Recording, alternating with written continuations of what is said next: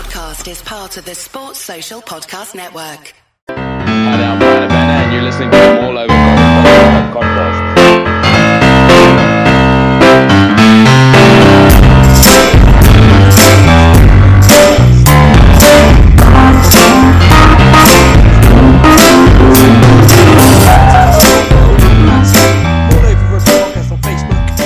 Find all of our content on the Sports Social Network, which is at Sports Social on Twitter, where you can find lots of sporting podcasts of all different genres. I'm joined this week by Housewife's favourite and the farm vet. Welcome, Phil. Hi. Oh, real high-pitched hi. No, we've really moved on from hello, ladies, haven't we? Yeah, we have, yeah. Good. And also the nicest man in Cornish rugby podcasting, Ben Eustace. Hi, Ben. Hi. How are you? You're very sideways this evening on my video. It's There we go. He's the right way up now. How was your weekend, gentlemen? You all good? Yeah, it was pretty enjoyable, all things considered. Decent. Got to watch a bit of rugby. Got to mess about in the rain at rugby on Sunday. Yeah. I mean, the weather's not looking any better either, is it, for this weekend? So who knows? No, all midweek training is cancelled. I'll be in Manchester on Sunday, so won't be at St Austell. So that's good news for me. There's no Lensman tonight. He's not having high-profile rugby meetings. He is with the Lenslets. But I did just want to call out a special mention for him calling out Manu Vunipola for being added to the England training squad after one of the worst performances he's ever seen from a 10 from Saracens versus Quins, only to be corrected to say it was Manu Tuolangi. I mean, that's insight, isn't it? He's just heard the word Manu and gone, oh, fuck, shit the bed, and called it out. It's the young Manu. bad Vunipola. Yeah. He's got Manu on his mind. Oh, crikey. Manu or Manu. Anyway, we'll come on to that. What we had at the weekend was round 2 of the Six Nations. Scotland travelled to Wales, Ireland travelled to France, and England travelled to Italy. Lots to get through. So, Phil, why don't you just start us off with some insight or your views on Wales versus Scotland? Well, I suppose the highline feedback from me is that both sides were entirely uninspiring to me. And actually, my initial comment was, well, if England have lost to Scotland and that's what Scotland put out against Wales, we are seriously shit. Because it was just, there was bucket loads of errors, but more importantly, there was just a complete lack of anything vaguely resembling ambition. Creativity. Or creativity, yeah. There was no manipulation of defences side to side at all. It was all really, really predictable in attack. And it wasn't that it was a kick fest, which is what sometimes happens in these predictable games. It was just, I know what we're going to do. We're going to pass the ball out once. We're going to pass the ball out twice. Then we're going to go through the hands out to the wing. Then we'll change direction. We'll pass the ball out once. We'll pass the ball out twice, and we'll knock it on. And that was the pattern for the entirety of the game.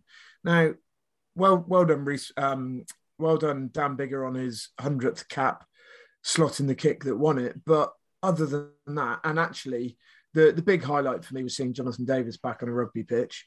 Not that he did a huge amount, but yeah, it was just really pretty uninspiring. I did see people waxing lyrical about the Wales, some of the Welsh front row performance. I thought I heard people saying, Dan Biggar was heroic on his 100th appearance because he could quite have easily have hobbled off. I mean, to me, I know the kick won them the game. At the time, I thought it was a horrific decision. to take the drop goal. They had a guaranteed penalty. They were camped on the Scottish line, so they could have had 3 points regardless and still taken a load of time off the clock.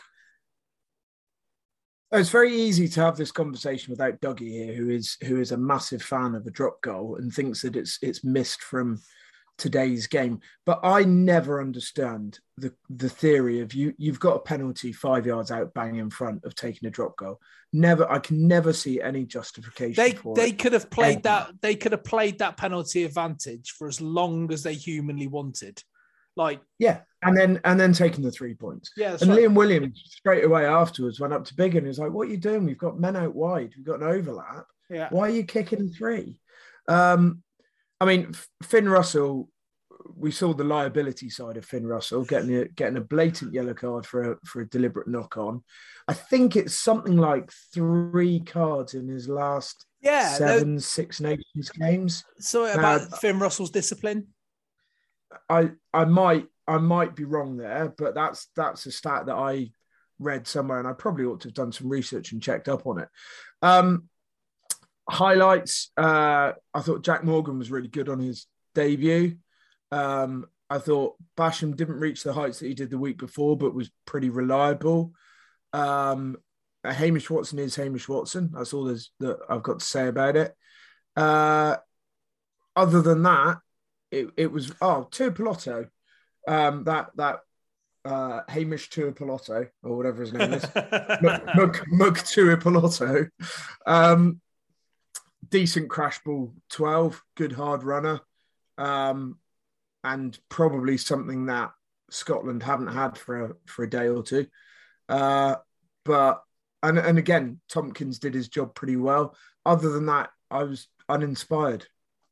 What? I mean, in the nicest way possible, picking Alex Cuthbert is uninspiring enough. Yeah, true. What did you make of that last play of the game? The shoulder hit. I can't remember who was the ball carrier, but it was it Basham or Morgan, one of the back. Yeah, it was Basham. It was a no-arm challenge on a player that was dropping because they'd already been tackled, but he led with his right shoulder, put a half-hearted tick-the-box attempt at a wrap with his left arm, but he went in with a hard hit with his right. The player dropped. The ref and the TMO seemed to think he hit lower and then bounced higher. I thought the initial point of contact was on the chap's chin. I've seen red cards given for a lot less. I'm struggling to see how it was not at least a yellow for it. It's a strange one, isn't it? Yeah, and I don't understand why players still do that, where someone's running towards them and they tuck their elbow into their body and lead with the shoulder, because it's going to get picked up every time. Yeah, agree. It's just it's mindless, especially in that position where Scotland have got to go from inside their 22 to go the length of the pitch to try and get themselves. And as it was, they got to halfway, just over, and then started going backwards again. But like you say, from what I watched, and I watched the end of the first half and most of the second half, lack of creativity, lack of ambition. And England, what it demonstrated to me was England losing to Scotland the week before was more about England's ineptitude and inability to do anything creative more than Scotland's decisiveness. And if England, we could see a very similar game against Wales, two pretty uninspiring sides. Totally agree. And I said that last week. I said that there were people raving about how good the Scotland performance was, and I just didn't see it. No. I just thought it was England handed the game to them, and they didn't have to show any ambition or creativity to win it. Yeah, agree. Did you say you thought it was a obvious yellow card? I think so, yeah, at least. Do you not think he could have caught it though? What, Finn Russell? Yeah. Oh, Finn Russell. No, yeah, sorry. No way. No, not not with how close the defender was to him. If there was no defender there, if it was completely open play, then yeah, I can see an argument to say that he's gone with that to try and hold on to it. But even if that ball sticks in that one hand, his body weight's taking him straight into a defender, and he's never going to be able to hold on to that. Mm. I don't like yellow cards for that, because I think I don't like yellow cards for deliberate knock-ons in the middle of the pitch. I think that's ridiculous. But I mean, I thought it was pretty cynical, really, and he's got form for that kind of thing. I just think like one of the three of us would have a decent chance of catching the ball one-handed, and these are international rugby players, and I think the fact that they go one-handed doesn't make it a deliberate knock-on. No, but equally, he's going one-handed, and his body weight is taking him straight towards I think it was a prop now, and it's within, I don't know, 10, 15 centimeters of the prop at the point at which he's making contact. That's the bit where I go, he's never holding on to that. Yeah, agree. I mean, to me, he just sticks a hand out. I think it's a reaction. I don't think there's a legitimate way you can catch the ball in that position. I think if you're going to do that, you have to visibly knock the ball up. You know, if you can actually knock it up, so when they're making that movement to stick a hand out, you have to have your palm in the air facing the sky to try and stick it in the air first. And if that ball travels in any way up first, you're going to get away with it. But if the ball just goes from your hand straight to the ground, you've got no chance. Now, there's some muppet saying he was lucky only to get a yellow, which is just ridiculous. I've never seen a red card for a deliberate knock. I think is he not referring to a penalty try? But it definitely wasn't a penalty try. But, I mean, it's never a penalty try. No, never. But no, I just think it's. I don't know. I'm gonna, while we talk, I'm gonna Google Finn Russell's disciplinary record so I can back it up. But I just think he's prone to these stupid. Well, he is prone to these stupid errors. That's a fact. Ben, let's move on while Phil does his research that he could have done before the podcast began. Let's move on. Let's move on to the France-Ireland game. I mean, this was much better. I know you didn't watch much of the Scotland-Wales game, but as a contest, as a rugby match, as an intriguing prospect, this was far better, wasn't it? Yeah, I mean, the first 10 minutes or 12 minutes, however much it was, until Ireland scored their first try, you thought it could be, game of the decade. And I think it did calm down a little bit after that. But it was still a very, very good game. On the evidence of the first two games, that's head and shoulders the best two teams in the tournament. Yeah. I think there was a lot of skill in the game, but I think it really came down to Ireland came with an absolute ton of physicality, and France matched them and then actually were even more physical than Ireland were. And for all the really good skill on display, I think that decided the game. I think the Irish did an extremely good job to get back into the game, because they looked like they were going to get blown out probably twice, once in the first sort of 15 minutes and once around half time. Gibson Park is playing really well. He's fast around the fringes and the ball's coming out fast. He's a menace, isn't he, as well? Yeah.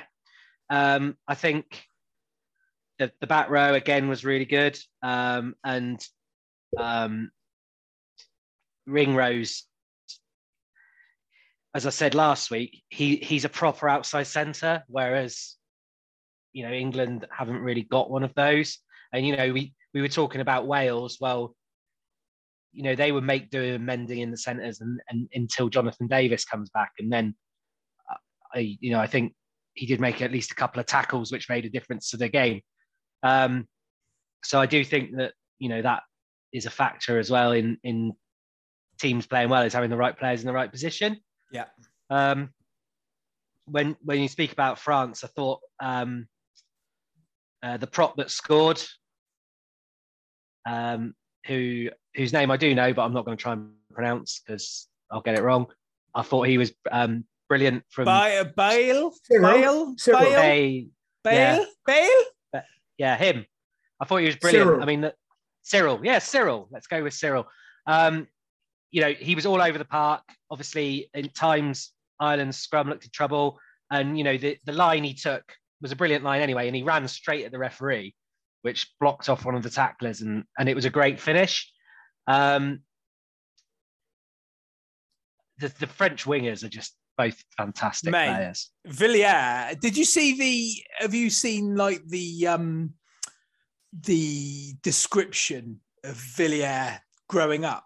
Have you heard? Because he's only recently sort of burst into the professional scene, isn't he? Was he the kid that couldn't get a game for the under 12 second team and stuff? That's right. I mean, I read tiny hands, couldn't catch a ball, couldn't tackle, could run fairly quick, but couldn't run straight. Yeah. He's very strong for his size, isn't he? Really strong, both in attack and defense. He's almost like stubbornly strong, if that makes sense. It's really strange, but yeah, he's very, very good. I don't think he's going to play against Scotland. He's got he's broken his sinus or something. Yeah, imagine having a fractured sinus. Yeah. So I mean, I would say, what can you say about this game? But we're going to say a lot about this game. I think the right team won. I think they just about deserved it, and probably by roughly about the score at the end of the game. We've spoken about Villiers. Like, Penaud is an absolute thoroughbred. Yeah, he's incredible. He just keeps getting better and better. Yeah, he's got all the steps and stuff, in the book. But once he's running, he's really shifting. Because he's tall, and once he gets his speed up, he's really shifting. But he's not one of those big wingers that's a cart horse. Yeah. His step out on the wing. You'll look at some videos of like Fiji Sevens players and the steps that they do. Actually, I think his step on the wing is as good a step as I've ever seen, because he took the ball static and he had about 18 inches to work with. But it was his eyes as much as anything else that sold it. I think it was impressive in how subtle it was. Like a sort of stereotypical Fijian step is quite violent. It's quick, and it sort of catches you by surprise with how quickly they change direction. But Penaud was so much more fluid. It was a different type of side step, but it was just as effective. It's almost like the opposite of like Marcus Smith with that hitch step he does. I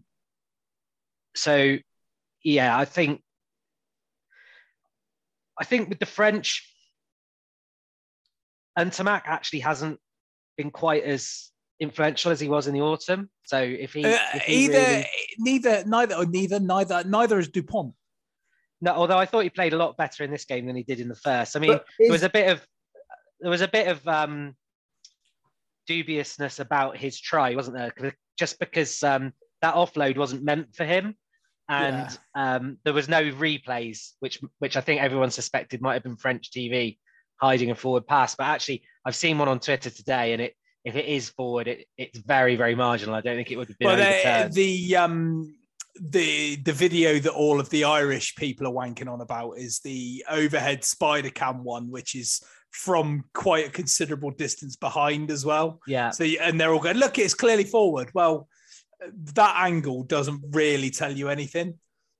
It was no Freddie Michalak against New Zealand pass. No, that's true. I would say that the French centres are good, but probably don't match the back three or the half back. So again, I was about to say, I think the French centres are why you don't see so much of Ntamak, because I think they're doing a lot of dog work for him.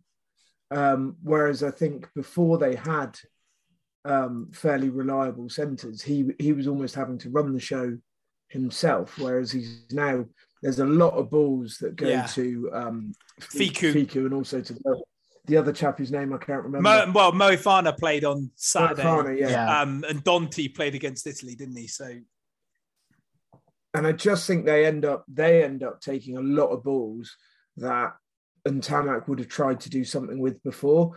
He's also probably not kicking the ball quite as much, or kicking the ball as a result of not having that much to do.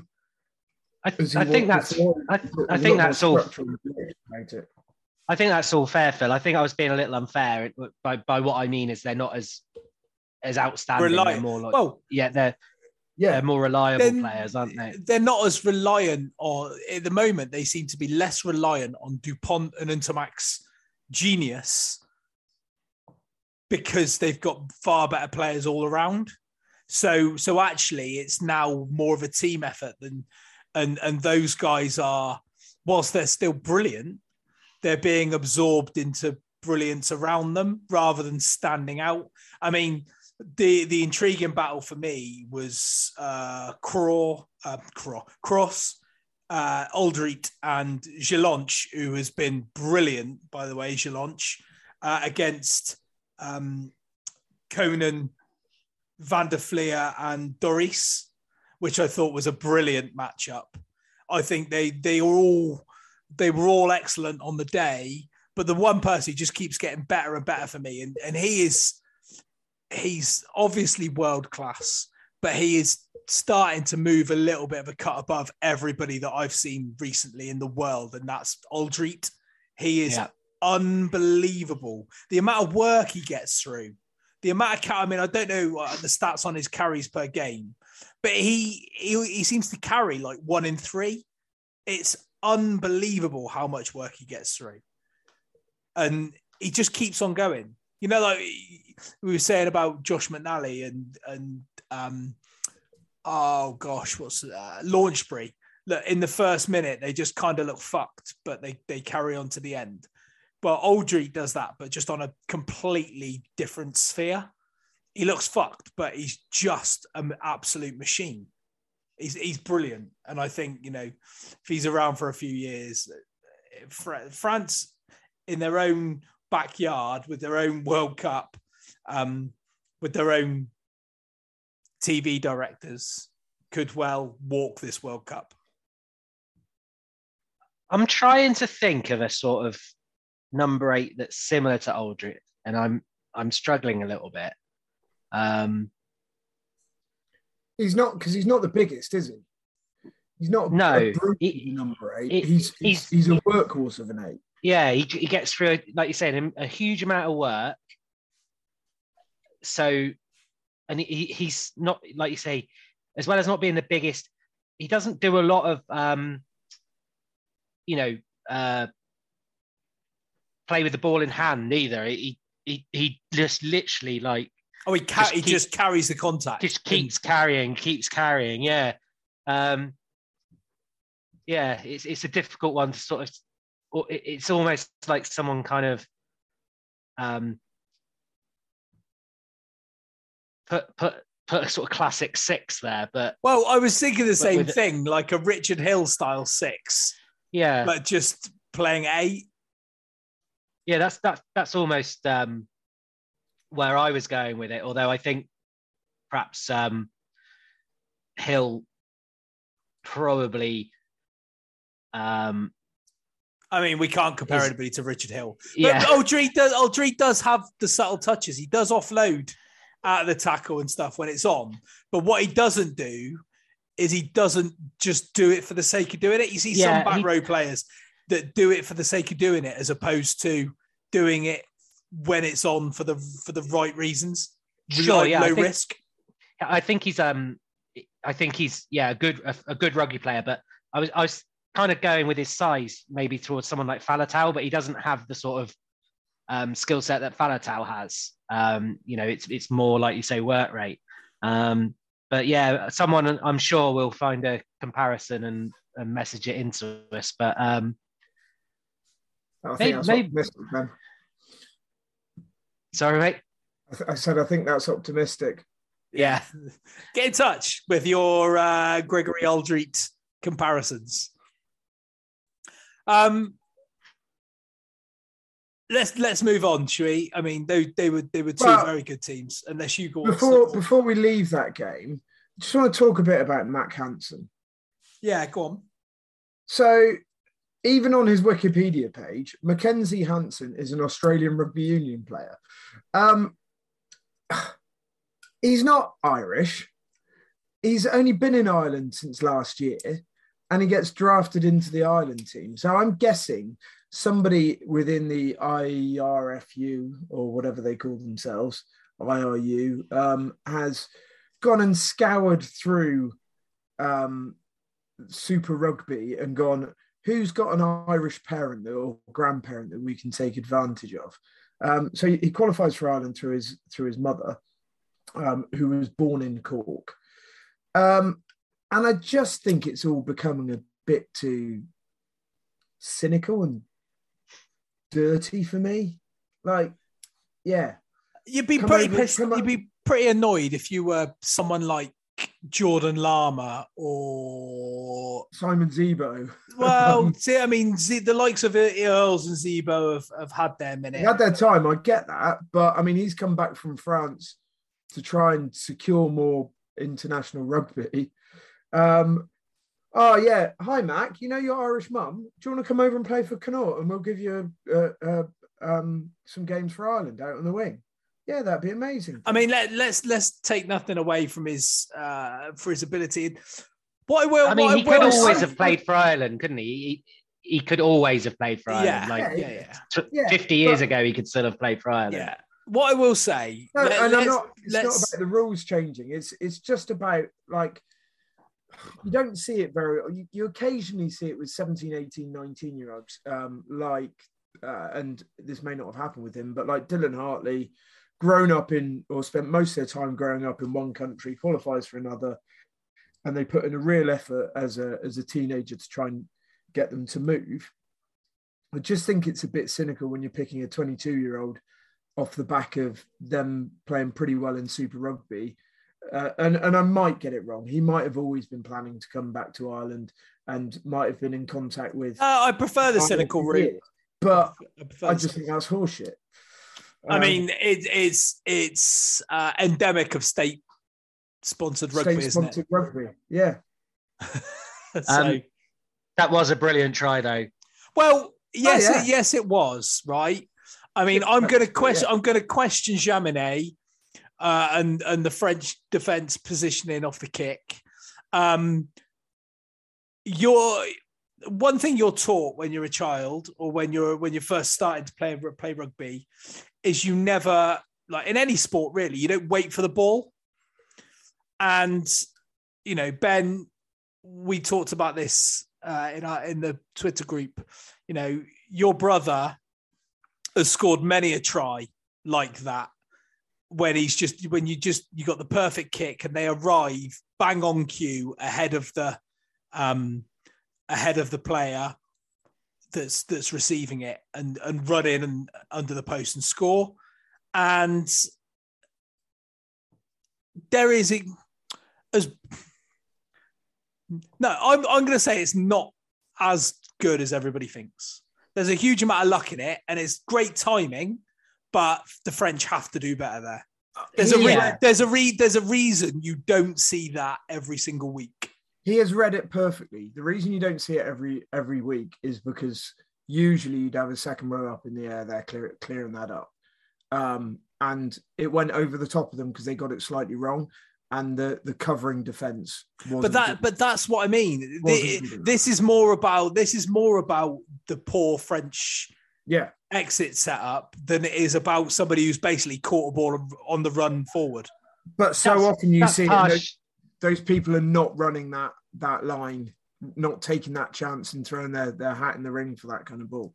Yeah, Absolutely. I think that's you're true. The French didn't defend it very well, although. As Tim pointed out, it is very difficult to defend if you haven't got the right people there. But you can't take away the fact that he took that ball at full pelt, dropping over his shoulder. Is that at chest height as well, mind. He didn't take it above his head. It literally dropped into his arms. It couldn't have been more perfect. And he was in stride. Like, it was a perfect storm. The ball dropped to him at chest level while he was in stride. He didn't have to break stride at all, and he was in. And you're not stopping that. So I've just sent you guys on the WhatsApp, and we can maybe tweet it out afterwards, the photo of Matt Hansen from the RTE news report when Connaught signed him. He looks so Australian. Like, you wouldn't even look at him and think there's any part of Irish in him. A dodgy dead rat moustache across the front of his face, a haircut that looks like his mum's done it. Like, the guy is classic Australian. Yeah. But yeah, typical Irish reporting. It says in there, blah, blah, blah, played for the Brumbies, featuring in all 8 games and scoring 3 tries, and then written about 7 paragraphs down. You realise that was a hat-trick in one game. But yeah, making him look good, thinking that he's scoring tries every game. He just scored 3 tries in one game, and that was it. But I enjoy watching him play. I think I would enjoy watching him play more in gold than in green. I mean, I'd enjoy anything more in gold than in green. I've got to be honest. Which is it pains me to say that because I'm not a big fan of Australia. No. Just shows me how much I like Ireland. Right, let's move on. Rome. Let's go to Rome. Let's start off with some rugby bits before we move into any sort of controversy or other bits and pieces. Let's talk about individual performances. Let's start with Harry Randall. Ben, what did you make of Harry Randall on his first start or Six Nations start? Well, I think he had the desired effect that we all hoped he would. Probably wasn't what Eddie was expecting, 2 hat tricks and being made Prime Minister. But I thought he played pretty well. I think it was noticeable how much more energy there was in England with him there, sort of mixed in with Smith. Probably having Don Brandt at 8 probably gave him a slightly easier ride in terms of a bit of go forward and an 8 that is used to sort of dealing with the ball at the back of the scrum. But, there was a bit of zip. The Italians were definitely worried about him making a break. So they sort of sat off a little bit. And he gets the ball off the ground nice and quickly. I think we've probably noticed in the Premiership his kicking game isn't the strongest of all the English scrum halves. Yeah. But that wasn't a problem in that game. But I thought he did, on balance, he did really well. And him and Smith is definitely, I think, worth persevering. Yeah, he managed to do, as a solo person, what 30 people failed to do in Cardiff the day before. Even when he wasn't, because his passing was slick and quick. When he didn't do that, when he kind of tested the edges, he manipulated defences all by himself. And that gave Marcus Smith the ability to do what Marcus Smith wanted to do. It was very noticeable when he went off that it changed. And the ball was a lot slower getting to Smith. Smith was under a lot more. Well, I'm not sure he was under a lot more pressure, but he had less options for finding the gaps because the ball was slower and the defence was never tested around those fringes or manipulated around those fringes. It's just a shame England kept dropping the fucking ball whenever they got anywhere near through. And he got through a couple of phases and then dropped it. Jack Noel. Go on, Ben. I was just going to say it was pretty much entirely the front 5, wasn't it? Yeah, it was so frustrating because you'd see a little bit of brilliance. You'd see England go through some phases. You'd see patterns start to develop. And then, Will Stewart, I lost count of the amount of times he knocked the ball on. But it wasn't just him. It was Yules. Itoje lost it. George lost it a couple of times. And it was... Yeah, it just became more, and the harder they tried, the worse it got. And it was, it was almost like a captain's run for England. After they scored the early try through George, and he thought, it was going to be a bit of a walk in the park. And I think after 20 odd minutes, England felt that, they'd scored the 2 tries. They were 14-0 up. Italy had offered absolutely nothing. And that was kind of it. I felt really sorry for Jack Noel. He started first 15 minutes. I thought he was brilliant. He was joining in. He was almost all over the pitch, off his wing, getting involved. Couple of really good turnovers. And then there was that strange sort of passage where he made a sort of stand-up tackle where he got hit in the head. Saw him stumbling around. I thought he was winded for a bit. I don't know what you boys thought watching live. When you see somebody who's winded, you think, he's the wind knocked out of him there. And then the doctor was looking at him saying, oh no, he doesn't need a HIA. The the referee was saying, oh, he needs one, and I've been told that he needs to go off for one. And then kind of reneged on that and said, well, okay, he's fine. Let's just crack on. And they seem to rush that whole decision. And he's been criticised quite heavily for that, Phil. Yeah, I don't know. It's that balance between doing everything perfectly and having a game that flows and a game that moves. He said, we're waiting for the doctor to have an opinion. The doctor didn't come with that opinion fairly quickly. Ref looks at the player goes, I'm fine. He goes, well, let's play on. And then at the next break, the doctor goes, yeah, he has to come off for an HIA, which obviously he then went on and failed.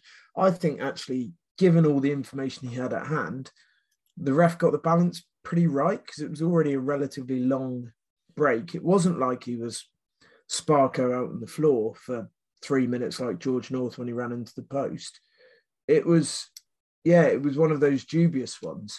So I thought all in all, the ref got that pretty right, but I can see how certain people are going to be upset about it. Don't let the brain police say that. Yeah, exactly. Yeah. But I mean, we can't have a game where every time there's the potential of a head knock, we need to have a forensic inspection of whether that player needs to go for an HIA or not. There needs to be some degree of pragmatism. Otherwise, the game's going to end up taking 3.5 hours. Yeah, you're right. I did just say it was Jamie George that scored that first try. Of course, it was Marcus Smith from that little lovely little break by Malins. I thought, the Italian defence, I can't remember who the Italian winger was. He was the big lad playing 14, who was actually very good. Was it Maury? Was it Maury on the wing? Maury. Yeah, I thought he had a good game. He did have a good game, but he was very flat-footed, and Malins almost seemed to walk past him to give the ball into Smith for that try. I want to have a bit of a chat about the whole Dombrandt-Smith combination. Whilst Dombrandt didn't come up with any of his lung-bursting, long runs, he got through a lot of work in the tight, and he was somebody that was always seemed to be there for Marcus Smith, which obviously is very much the Harlequins connection. But it looked like Smith was probably a little bit more comfortable because he knew that Dombrandt, he had that safety blanket. And I thought the back row, and other than the silly drops when England go forward, I thought the carrying on the whole was pretty good, pretty strong. Yeah, I do wonder if because I mean, let's be honest, Italy were poor. Italy were like a National One type team. Said it afterwards. It was like Premiership against National One kind of level, and really disappointing in terms of what they offered. I think against a team with a far more active back row, I think against Scotland, say, we might have got caught out with that back row. As good as Itoje is, and I really like Itoje, I like to see 2 flankers on a pitch. And Dombrandt's skill set isn't necessarily the ground game. He does get the odd turnover, but he's no Tom Curry. But I think you're exactly right for more than one reason. Not just does Don Brandt give Smith that option, but obviously they've got a pretty close working relationship, and I think that security helps as well. Coming back to the Malins point, I didn't really see a huge amount of him after that first couple of minutes. I thought the first 10 minutes or so he was really good, and then I thought he went pretty quiet. Do you know the person who disappointed me the most? Eddie Jones? Marchant. Yeah. I would have bought Ford on for him probably 10 minutes, 15 minutes before he went off. And had that Smith Ford 10-12. They weren't really offering too much, were they, Italy? Smith Ford Slade. No. Yeah, or even put Ford at fullback or something like that, just to because England went desperately flat after the try just after half time was a fantastic pass by Smith after some good play, but after that they went dreadfully flat. Yeah. And I thought, going back to what Phil said, I think Itoje probably should have been man of the match. And if not him, probably Don Brandt. But he could do exactly what he did in that game from second row. And I think next game, I don't think we can really go into a game against Wales, who probably are going to be pretty close to us in terms of quality, and it's going to be a close game. I don't think we can go in with the same second row that we had in this game. I just think it's two hard-working players that lack the quality of, say, Laws and Itoje or Launchbury and Itoje. I really like Nick Ezekwe. I just don't think he's England standard. Like if Nick Ezekwe signed for Exeter, I'd be over the moon about it. Oh yeah. He's a great rugby player, but he's almost too close. He can play six as well as second row, and he's probably too close to a six to fully impose himself. He's a classic Saracens type player, or even an Exeter Pack type player. And I just think at international level, you need something a bit more than just doing the basics pretty well. And maybe I'm being a bit harsh on him there. But no, I think you're right. I think we need. I mean, it's yeah. I mean, to be honest, if Laws is fit, he probably comes back at 6. But I'd love to see Launchbury, Itoje, Laws as 4, 5, 6. That'll do for me. With Curry and Don Brandt, I mean, that's not going to lack for carrying at least. It's not going to lack for carrying. You've got Laws. Laws is pretty good at the groundwork for a second row stroke back row hybrid. Curry's obviously excellent at it. I could see us losing a few turnovers, but not too many. I mean, Wales is, whatever back row Wales play will be decent on the ground, but it's not like they've got Warburton anymore. So, no, but I think Basham and Morgan are probably the future of the Wales back row as much as anything else. They've both been pretty impressive. Do you not think maybe they went flat for two reasons? One, because it was kind of over as a game, and two, because Youngs came on. Sorry, I thought Youngs was dreadful when he came on. I don't think honestly. I think dreadful. I think it probably had more to do with the game being won, to be honest, because I think they'd already gone flat, and certainly that didn't help. But I think Italy probably, it felt like they were in our 22 for about 20 minutes, and unfortunately for them, they were so toothless that it didn't really make a lot of difference to England. And it was nice to nil them, but it might not be the last time they're nilled in this tournament. It's the first time they've ever been nilled in the Six Nations. Yeah, but the shame with Italy is there's no lack of effort there, and they do piece some good bits of play together, but there's always just there's always a mistake just around the corner. There was one in this game where they had England under great pressure. They put a penalty into the corner, and then they just overthrew the line out by a country mile. And I think that must have been later on, because I think it was Simmons that caught the ball. You know, and it was just, you know, that was the kind of thing that was always happening. I think he'd gone off by that point, but I actually thought the young hooker had a good game.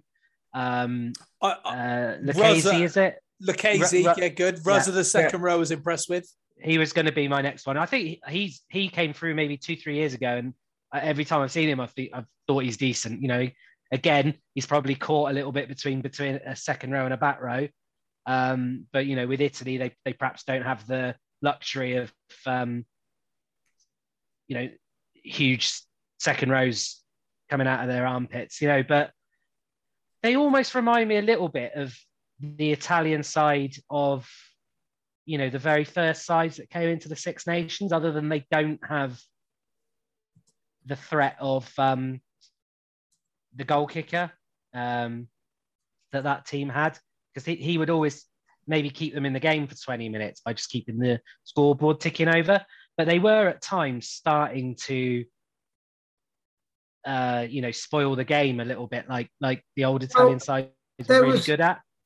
There was one point, I think it was around 55 minutes, and I counted up the number of penalties they had in what I thought were kickable positions. And at that point, it might even have been before England scored after half time. It might have been 21-0. And they'd had, it was after the next try after that. So whether it was 26 or 28, I can't remember. But they'd left 18 points out there. They'd had 6 kicks in kickable positions. If they'd have kicked every one of them, and okay, if they kicked one of them, they might not have had the other ones. But I mean, 26-18 looks very different from 26-0. Yeah. Very, very different. And I just thought there was a bit of a lack of game management there, going, we've got to score a try here because we're 21 points behind, instead of going, let's at least get on the board, and it gives us a bit of momentum and a bit of something positive. I don't think it matters whether you get 0'd or 6'd. I think it's irrelevant. But if you get 0'd or 15'd, there's a big difference between that.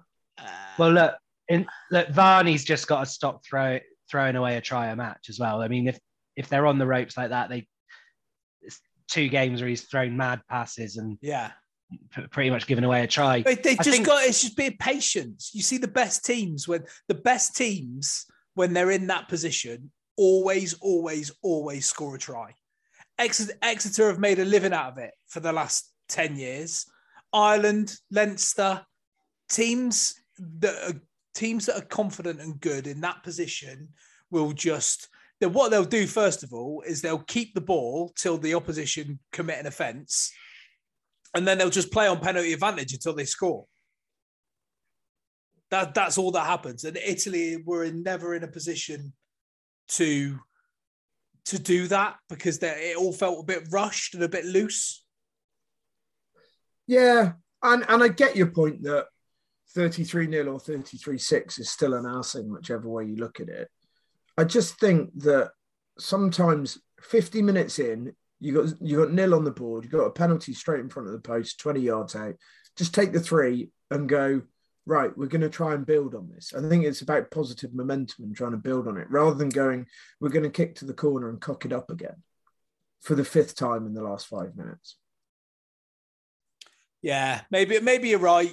I mean, to me, the old adage of keep the scoreboard ticking over is one thing, but if you're not, what's the point in keeping this? If you're already getting an ass in, what's the? Would you rather be 33-9 or 33-7? I think I'd rather be 33-9. I don't know. That's a difficult. Or 33-5 because they would have scored in the corner and not got the kick. But yeah, it was just something I picked up on when I was going. I just saw it again and again and again. England infringing in the around the 22 and going, just do something different. Kicking to touch isn't working for you. Yeah, fair one. Any other observations from England, Italy? I thought that was a really good little cameo by Chesham. Yeah, yes. Every time I've seen him play, been really, really impressed. Yeah, he's just got something about him, and for a young player coming on, I think he kind of picked up the pace of the game really quickly, and also, had a couple of telling contributions. I think he stole a line out, got involved in some support play a couple of times. So, I don't think he could have done his case much more, really. It's a shame he won't play after the end of the Six Nations, though, because yeah, that's always a possibility. But yeah, I think he'll stick around. I think he'll stick around. Yeah, I mean, he played a game at 8 for Leicester at one stage this season. So not suggesting he could play there for England, but it just shows that he has got some ball skills and stuff about him as well. He was energetic, dynamic, and strong. Sounds like me when I was 5, never years old. 5, 12, and never. Unreal. Yeah, fair play to him. It's always nice to see new when you see the new caps coming through that have got a genuine chance of making it. He seems to have overtaken George Martin, doesn't he, as the latest kind of bolter. But we'll see what happens. The news, obviously, today, the 25-man training squad, as there's no games this week. Manu Tuilagi is back. Johnny May is back. Joe Launchbury is back. So we'll see who makes it through the weekend and the squad for Wales the week after. It would certainly be interesting. Well, Tuilagi's got to play. There's some interesting 100%. Omissions as well. Joe Marler's out.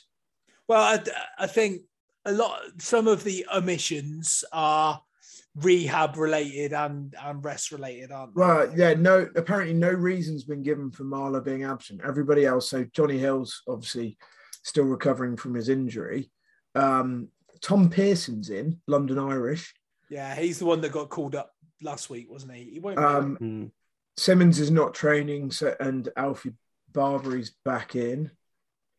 It's a bit of a different 25-man training squad. It's strange that it's only 25. It is. But it's just a training squad, isn't it? Like, who knows? It's not a squad he's going to pick from necessarily. So he'll have to pick 23 for Wales. And we'll see what happens. I mean, it's Wales at Twickenham as well, which gives me a bit more hope. And the way that Wales have played in those first 2 games, I'd like to think that we'd have enough as a squad to beat them, especially if we could get Manu back. If Manu's playing at 12, I just think it changes us completely, because Smith and he's looked really impressive as well. Well, since he's been at Sale, he looks like I know I said this before, he's trimmed down, he looks athletic, but he looks strong, he looks fit. Obviously, he picked up that hamstring injury in the autumn. But, well, you just never know with Manu Tuilagi, do you? You don't know when his next breakdown's coming. So, yeah. In the next 4 to 6 weeks. May as well just play him until he breaks down again. Yeah. It's just 100%. It's just what you got to do, innit? And England need that straight line runner. They need a straight line runner outside of 10. Be that at 12 or 13. 100%. Outside at 12 or 13, I don't care where it comes. They just need an option. Right, let's move on. Excuse me. There was some Premiership action at the weekend. I don't know too much about it because I didn't watch any of it. Friday saw Bristol get their asses handed to them at home by London Irish. 32-49. I did watch, actually, I tell a lie, I watched a fair amount of Leicester Tigers versus Northampton on Friday night, as well as flicking onto the England under-20s, who lost to Italy 6-0. The first time England under-20s have lost for quite a period of time in the Six Nations.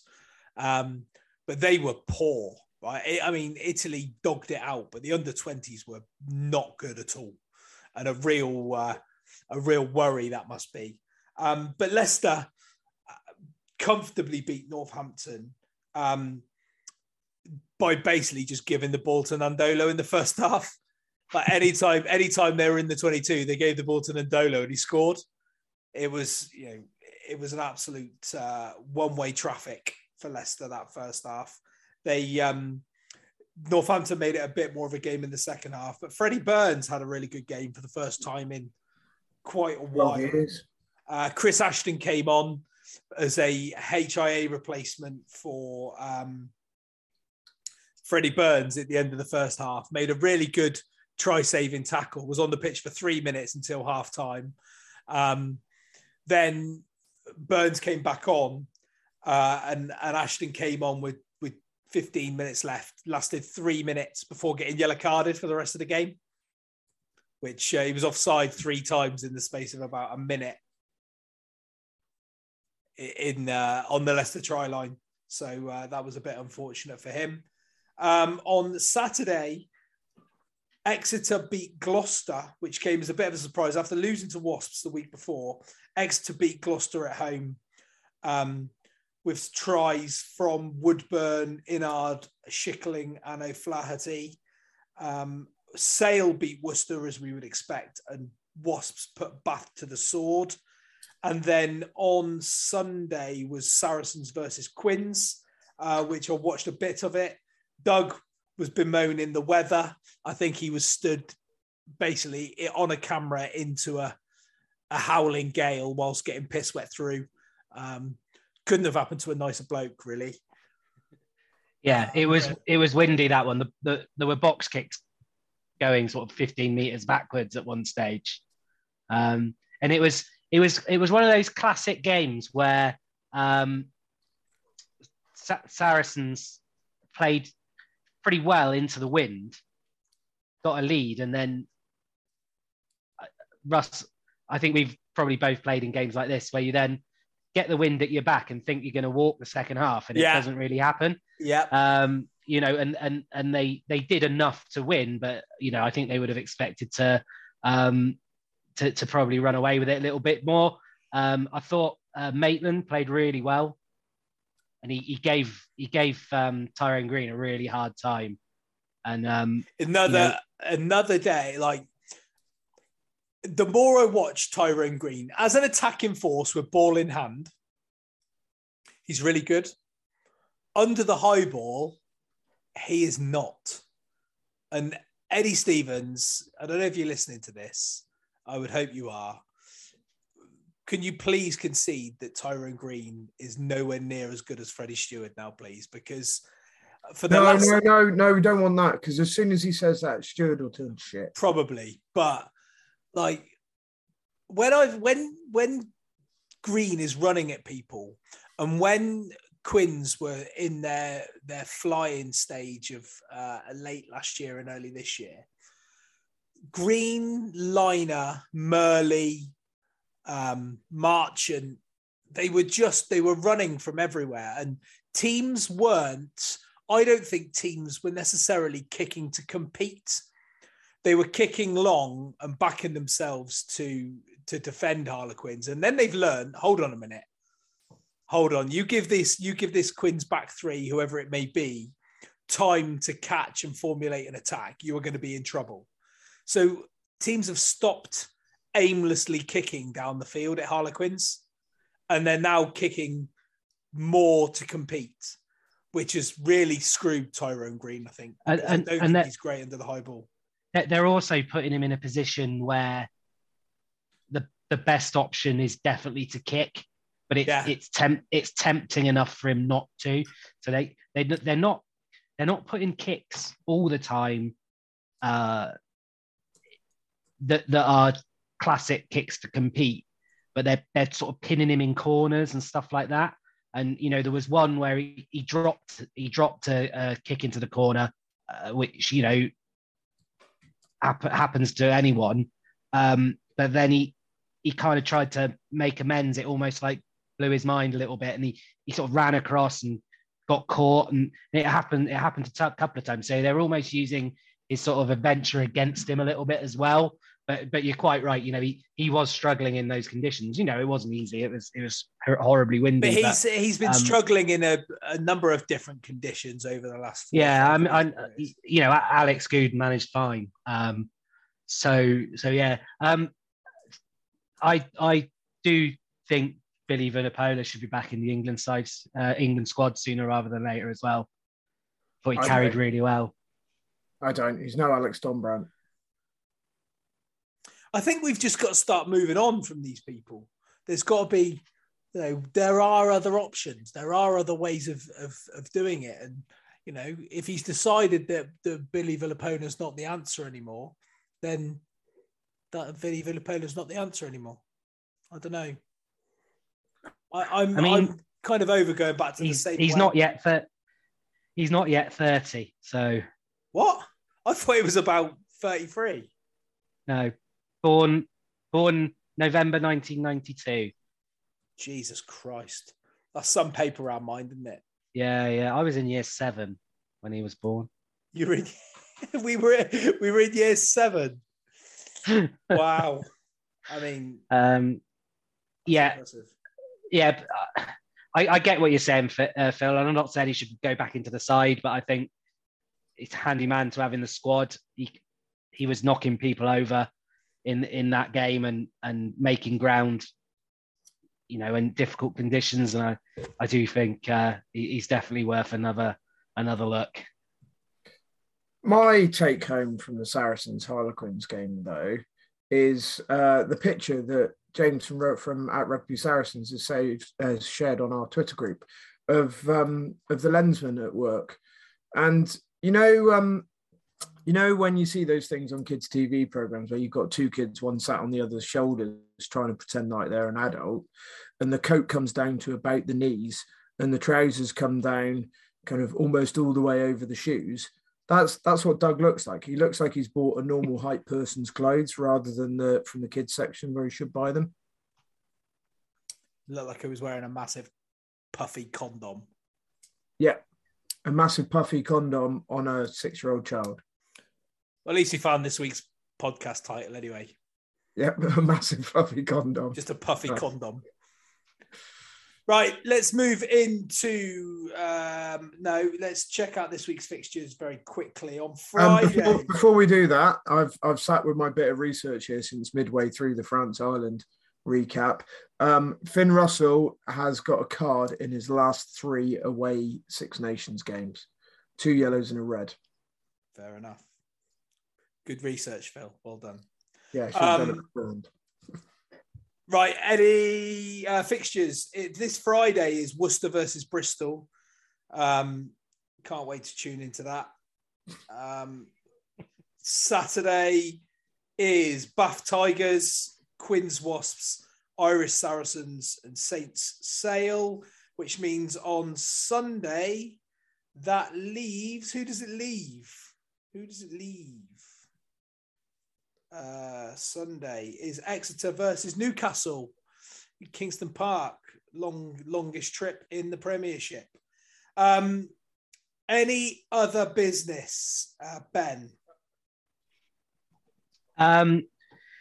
Watch the new Louis Theroux on Sunday evening. Mate, how that guy keeps his calm is unbelievable. I'd never heard of that baked Alaska geezer. What a weapon. And the beardy guy was even worse. Fucking hell. Someone said on Twitter, like, Louis Theroux is the most sort of placid man.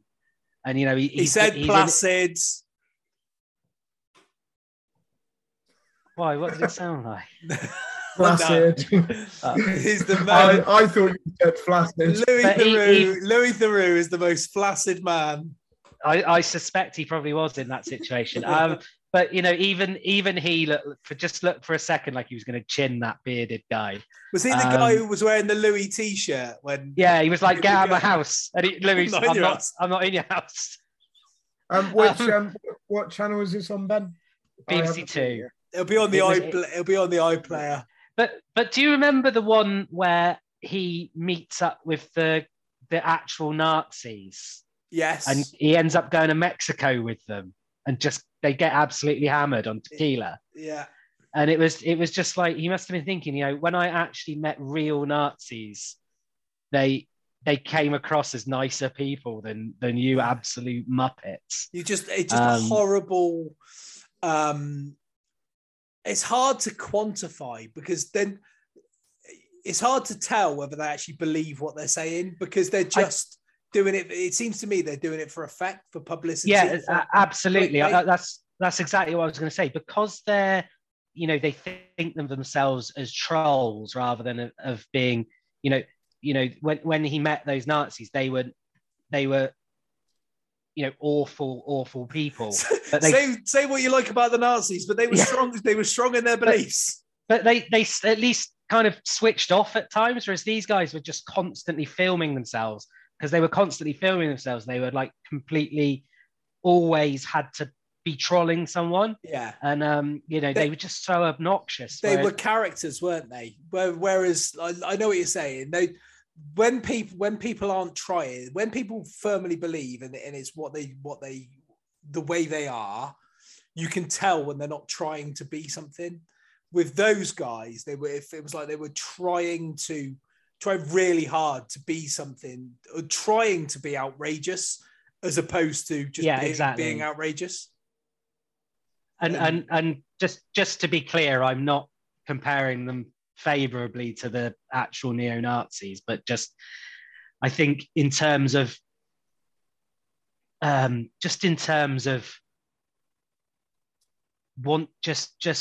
constant irritant, they were just as bad as anyone I've ever seen. You want. I said to Tracy when we were watching it, like you'd want them on one of the videos just to say something to the wrong person and just get completely cleaned up on the street.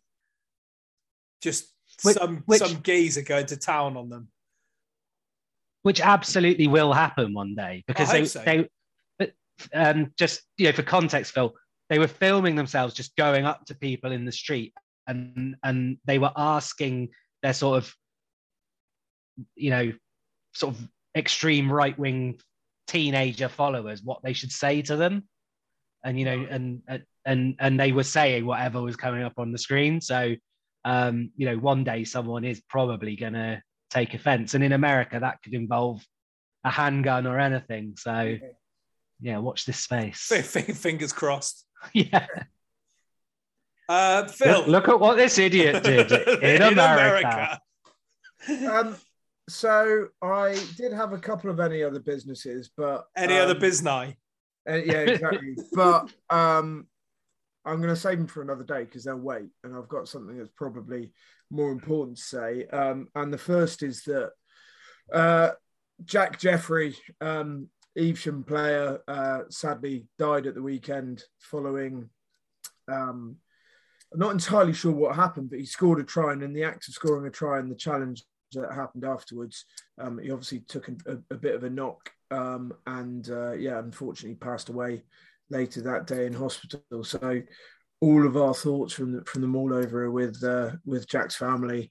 We obviously do play a dangerous game and enjoy it, and thankfully these things are fairly rare occurrences, but yeah, pretty sad when they do happen.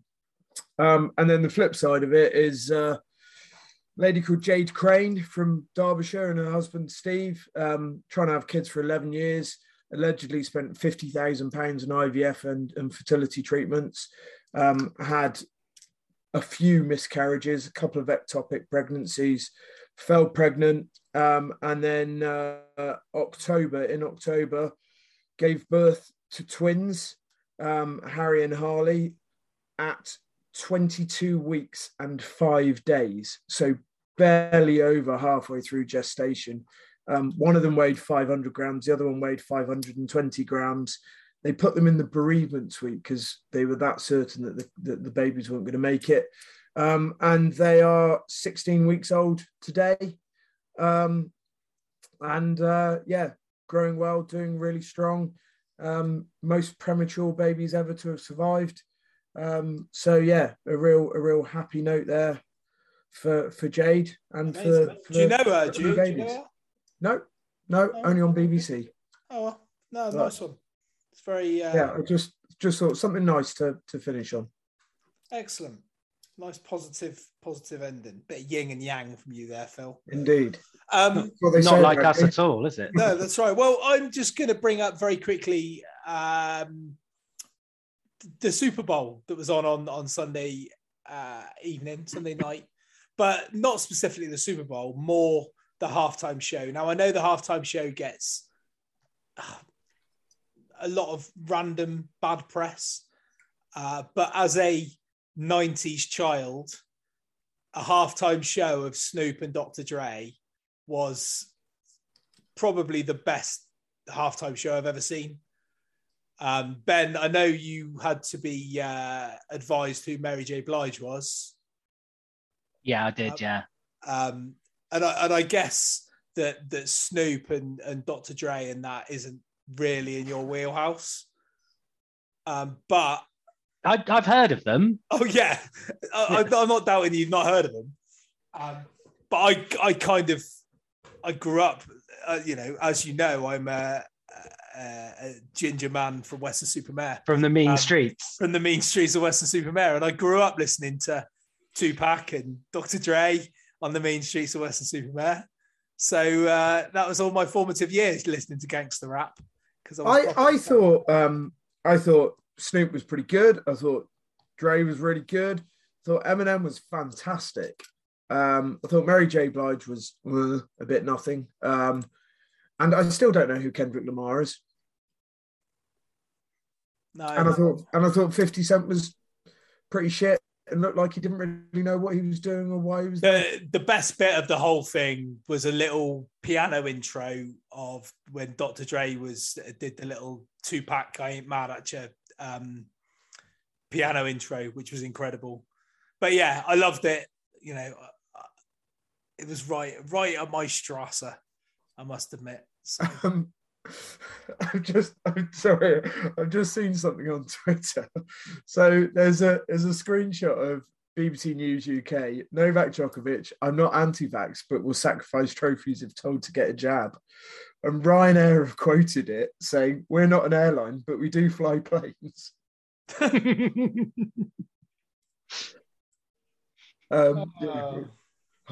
Those guys at Ryanair. Anyway. Yeah, you got to giggle because otherwise you'll moan about having to pay to go to the toilet and stuff like that. It's on its way. Right, let's get out of here. We will see you all next week, maybe.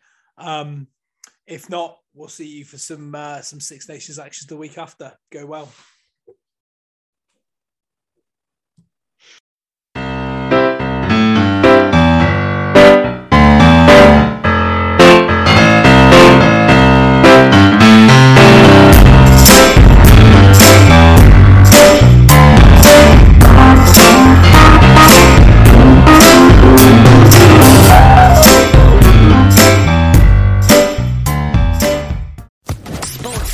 Podcast Network.